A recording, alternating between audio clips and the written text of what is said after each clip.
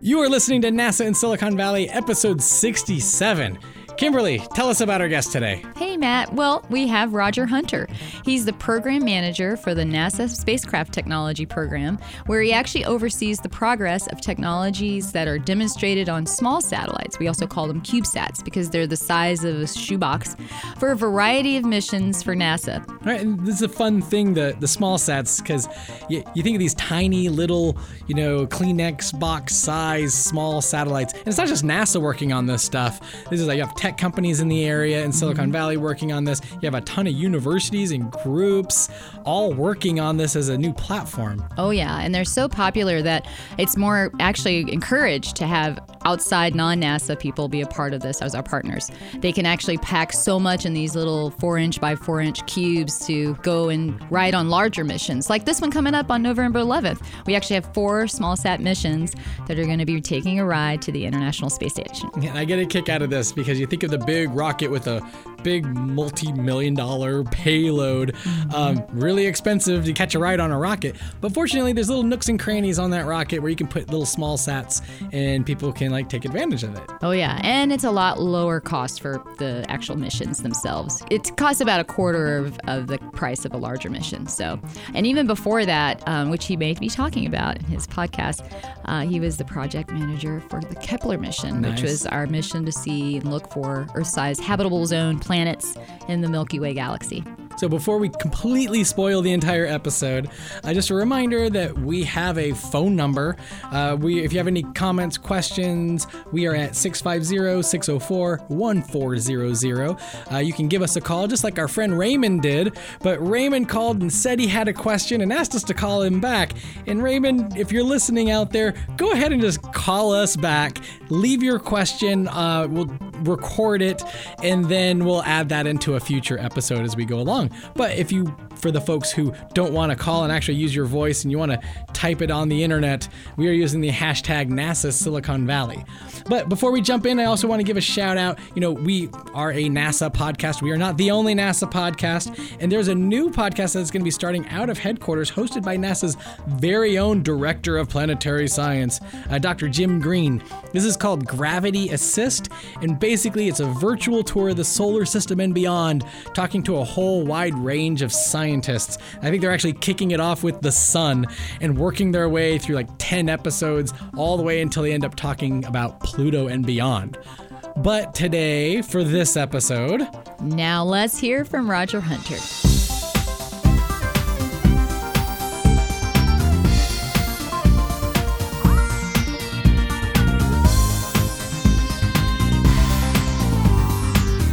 What brought you to NASA? How did you end up in Silicon Valley? Tell us about you. I was working for the Boeing Corporation, running global positioning systems for them. And that was after I had a career in the Air Force, and I retired from the Air Force after 22 years. Oh, wow. And went to work for the Boeing Corporation afterwards because they had a position lined up that just seemed right up my alley, and it was all space systems again because most of the time that I was with the Air Force, I was doing a lot of space systems activities, whether it's designing ground systems or actually operating a spacecraft or planning systems for the future. Yeah. And when I decided to retire from the Air Force, Boeing Corporation recruited me to come run their global positioning system activities in Colorado Springs. And it was in support of, guess who, the U.S. Air Force again. Of course. And so I spent a lot of time redoing some of the things I had done when I was in the Air Force and ended up managing a nice team of people there that was providing sustainment for all of the Air Force ground systems that controlled GPS satellites and also helping perform the analysis for the Air Force on how well GPS satellites were performing. Well, even I imagine it's very much the same way because you're thinking of NASA and you think of the astronauts and how much infrastructure and humans go to support them doing their work. I'd imagine it was probably the same for you in the Air Force. There's you have the people who fly the planes, obviously a much larger group than astronauts, but there's a whole There's a whole infrastructure that supports the team. Yeah. And matter of fact, they talk about the pointy end of the stick when you're in the Air Force. Okay. Who are the ones that actually are, if you will, guns on target or bombs on target, things like that. But there's a whole infrastructure behind that helps that team be successful. And it was while I was working for Boeing in Colorado Springs that I received a phone call out of the blue from the former NASA Ames Center Director, Pete Worden, and one of his directors, Alan Weston. And I thought it was just a casual conversation at first, and all of a sudden he says... then the pitch came. The pitch came. Says, we would like for you to come work with us on a mission called Kepler. And I didn't know that NASA had a mission called Kepler because I was keeping it with NASA at the time. Yeah. And I knew who Johannes Kepler was from my math and physics days at the University of Georgia. Yeah. And they said, we're building a telescope to go search the galaxy to see if there are other Earths out there. And I said, you have my attention. I said, Go on. Tell me more about when you're going to do this. And this was early 2008, and the Kepler Space Telescope was still under development. And they wanted somebody to come work with a team who had some experience managing large teams and also had experience bringing a space telescope or a space system from development into operations. And I said, well, where do I sign? And he said, you only get 2 chances in life to go either one, work for NASA, or run a mission called Kepler that is in search of one of the most fundamental questions that humankind has always had. Are we alone? Yeah, absolutely. And you want to go look for, you think about this when you're a kid. Yeah, you look in the sky and say, is there another Earth out there?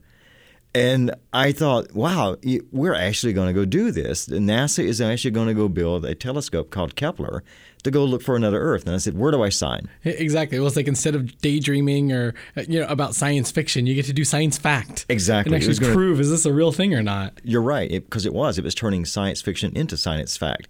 And so I left Boeing and moved to Silicon Valley in early 2008. And we helped continue the development of the Space Telescope until we launched it in early 2009.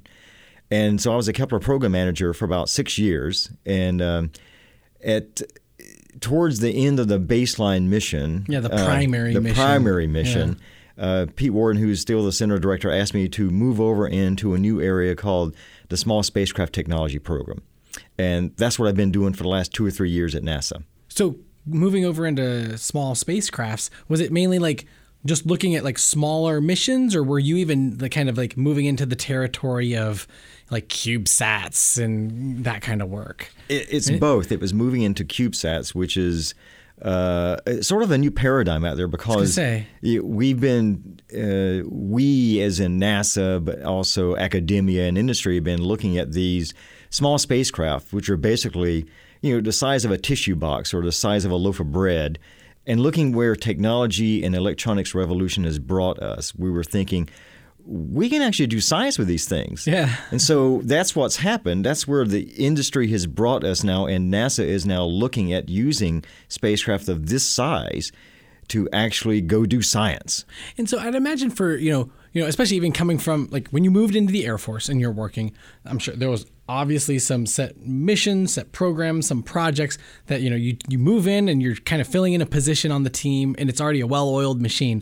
But especially even at NASA, there's certain, whether it's a telescope that's already in the sky, a mission that's already ongoing, but you're going in to do small spacecraft. You're stepping into something that like hasn't been done. You're almost kind of building it from scratch. That's got to be a whole different thing. It's not like you're moving into something that's already established. It's a new mindset because when you look at many of the telescopes that NASA has flown before, they're rather large. They are big entities. Millions and billions, or millions of dollars. Millions and billions of dollars in some cases. Wow. And they're called great observatories because of the magnitude of the mission that they're either conducting or the amount of money and time that has gone into the development of these things. Mm-hmm. They're essentially one-offs. No one had built a Hubble before Hubble was built.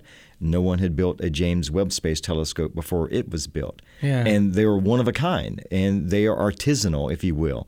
But we are custom-made. They're custom-made. They're custom-made units. But we're looking at CubeSats and small satellites as more of a commodity. How can you make lots of these and they'll go do a mission with them? And if a few of them fail, you don't jeopardize the mission. Yeah. Think about that from the perspective if a singular system on board one of those giant spacecraft fails, you're in jeopardy of losing the mission itself.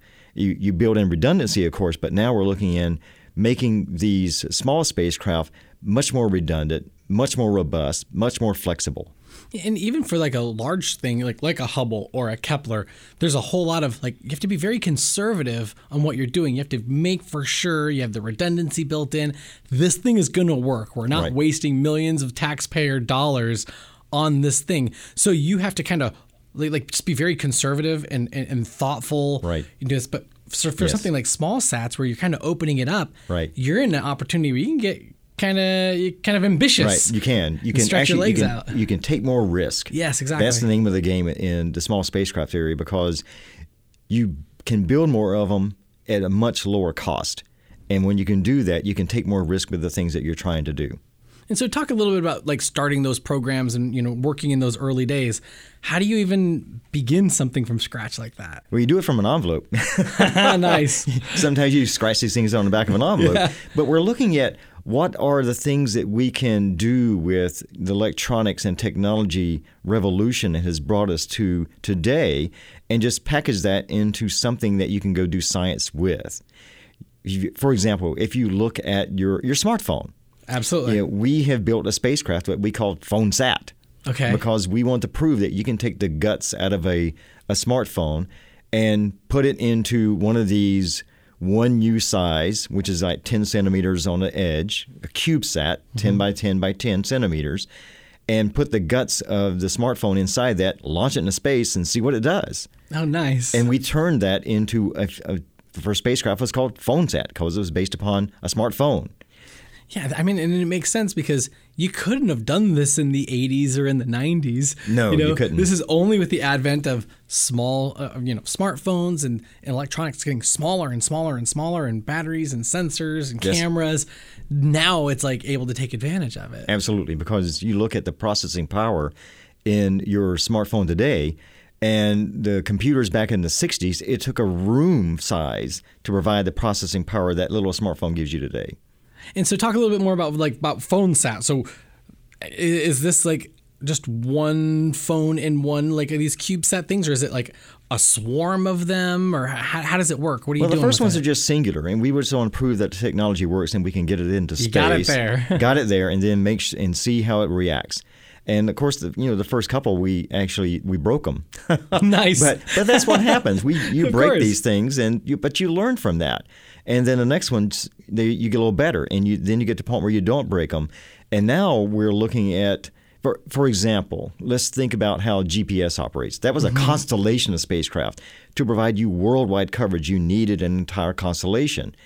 Well, the way NASA does science. When you say constellation, what for people? That's many spacecraft orbiting the Earth, and they're all interconnected. They're all doing the same kind of mission. Okay. Now, think of having a bunch of satellites that are oriented towards science, and you want to collect a lot of science data because the more data you have, the better the science. And so if you can orbit a bunch of satellites at one time, and they're all very small, you can launch them all at once on one rocket, deploy them, and then collect science across an entire globe or across an entire region, allowing you more data collection, which gives the scientists more data to analyze. And I'd imagine that also plays into, typically a satellite is looking at one part of the Earth, and it can't look at it all at once. That's obviously. right. But with many of these smaller satellites, you can cover a bigger width. Exactly. As opposed to just collecting data singularly across a path across the Earth. Yes, exactly. As the spacecraft orbits the Earth, you can deploy many of these and collect data from many different vantage points. And when you can do that, then that improves the science that you can collect, and it informs the scientists better about what Earth science is or what the Earth is doing. And for example, climate change. If you can collect multiple data points of science across the entire globe simultaneously, that can give you a better feel of how the climate is reacting, how the climate is changing, and how you can assess what's going to happen on the surface of the planet better.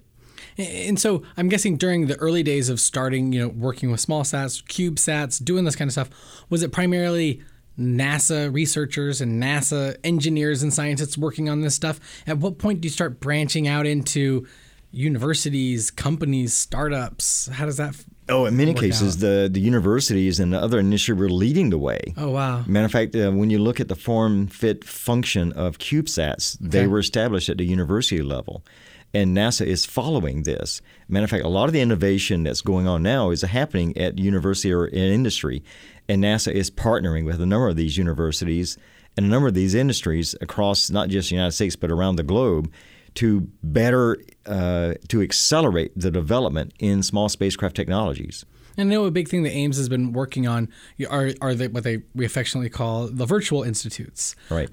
Where it's not only just NASA, working with like special Space Act agreements with other people, but it's actually creating an institute, bringing in all of these different communities who are working on this stuff, so that people aren't like siloed and they can share information, and share their progress. And that even moved into the whole virtual institute for small satellites. Correct. We've had some virtual institutes already established that are oriented towards, for example, solar system exploration and research. And so NASA saw the need to copy that success from small spacecraft perspective. And so now NASA has established a small spacecraft virtual institute, which is going to hopefully mimic the success that we've had in these other virtual institutes and further the sharing of knowledge, further the collaboration, further the coordination between not just NASA centers, but across academia and industry alike, so that we can all take advantage of the revolution that's going on in electronics and technology to make small spacecraft even more capable and flexible than they are today. Well, even thinking about just like, the people who are listening to this podcast, or your students, interns who are wanting to get jobs with NASA, getting jobs working in the space program or in the space industry, it's like, now those people who are applying for these internships, applying for jobs, could literally have small satellite missions on their resume that they did through high school or college. They've already done this stuff. That's true. As a matter of fact, there's a number of universities that are flying their own missions. Oh, wow. And they are using that to further the research and development that's going on at their institute so that they can infuse that into industry. There's even elementary schools that are now building small spacecraft and launching them. So talk about a little bit about yourself, like your day-to-day, what you're working with on small sats now. What do you come in? You get your coffee, you open your laptop. Yep. How's it look? Well, we're actually marching towards some upcoming launches. And so we spend a bit of time right now on what we call the end game of getting the spacecraft into orbit. We have 2 spacecraft that are launching on September the 12th. Okay. And they're going to go up on a Cygnus resupply mission to the International Space Station. And these 2 spacecraft, one is called OCSD, and it's an acronym for the Optical Communications and Sensor Demonstration. Of course, NASA, you have to have an acronym. Oh, absolutely. We live by acronyms. Exactly. And another one is called ISARA, which stands for Integrated Solar Array Reflector Array. Now, both of these are demonstrations of first-time uses for NASA and for anybody for that matter. And this is another example of where NASA is at the cutting edge of developing some technologies that are going to improve our small spacecraft technology.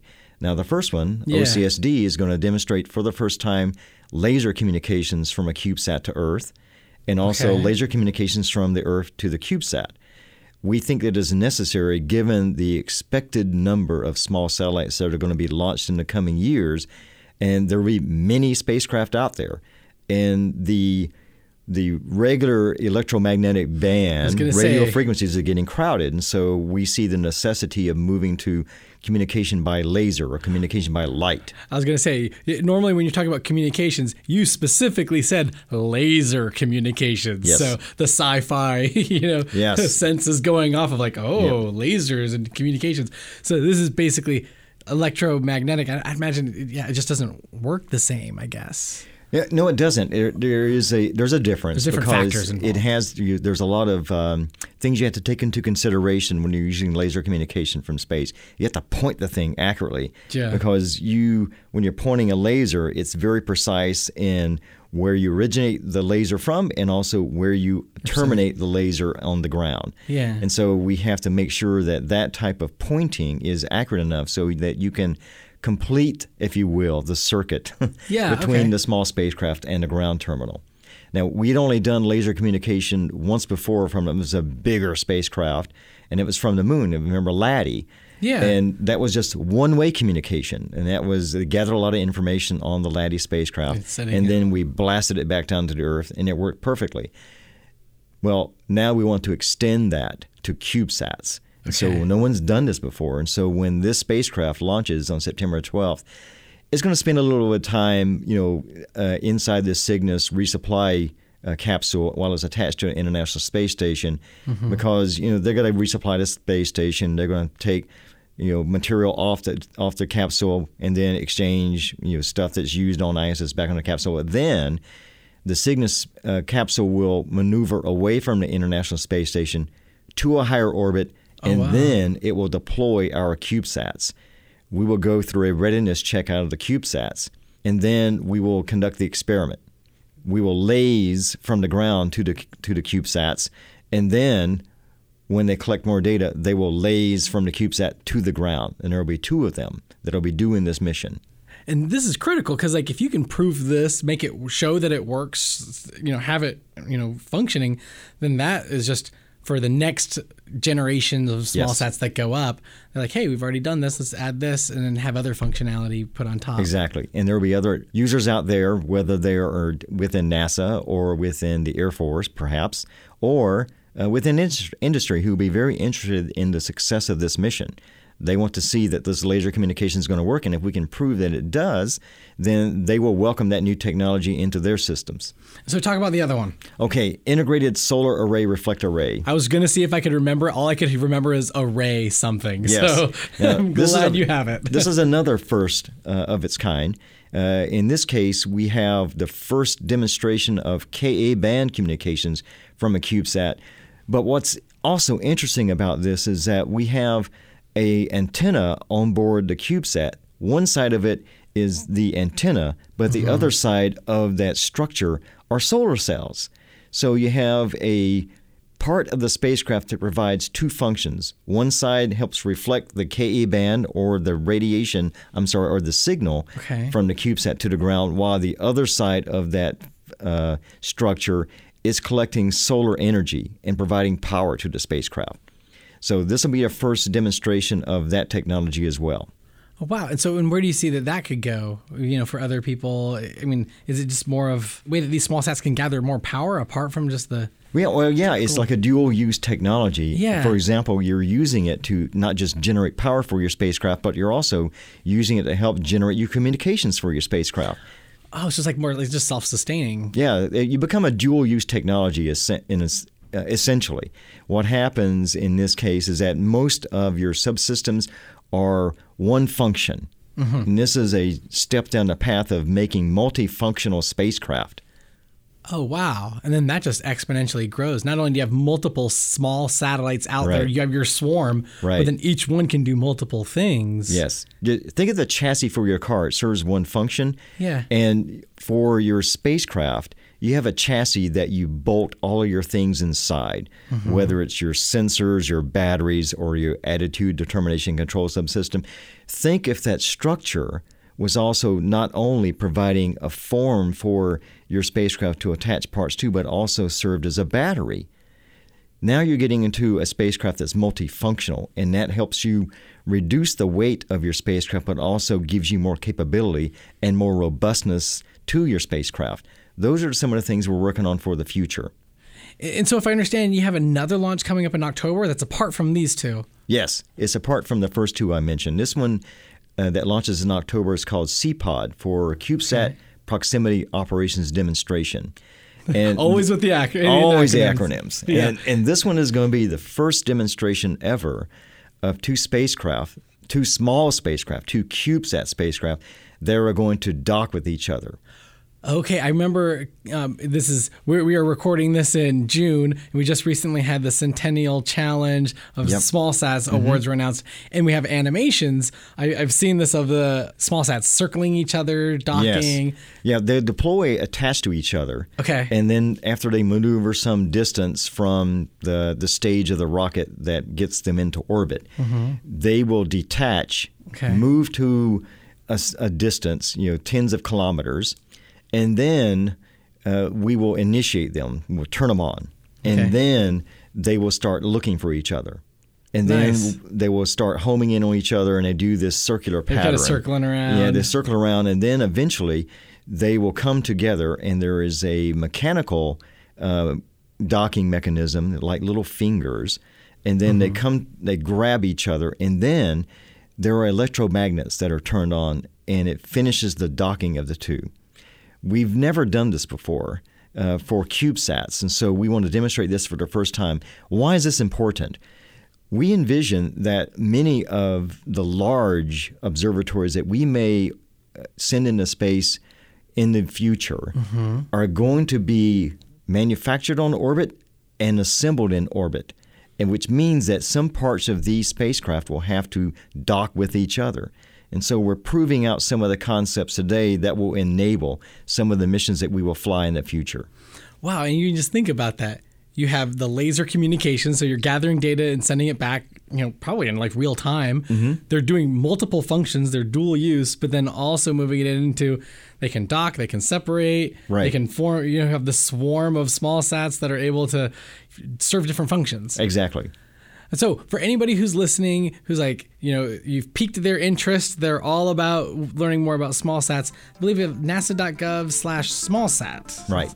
So for anybody who's looking for information, I'm sure there's a lot of information from the Centennial Challenge that happened in June, and all that you could hope for anything to learn all that there is about small satellites. Yep, just Google NASA and Small Spacecraft Technology Program.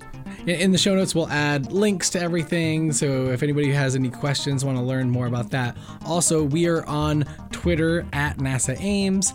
We're using the hashtag NASA Silicon Valley, so if anybody has questions for Roger, feel free to ping us there, and we'll get back to Roger and go ahead and send some responses back and forth. Sounds awesome. So, excellent. Well, thank you so much for coming over. No, thank you.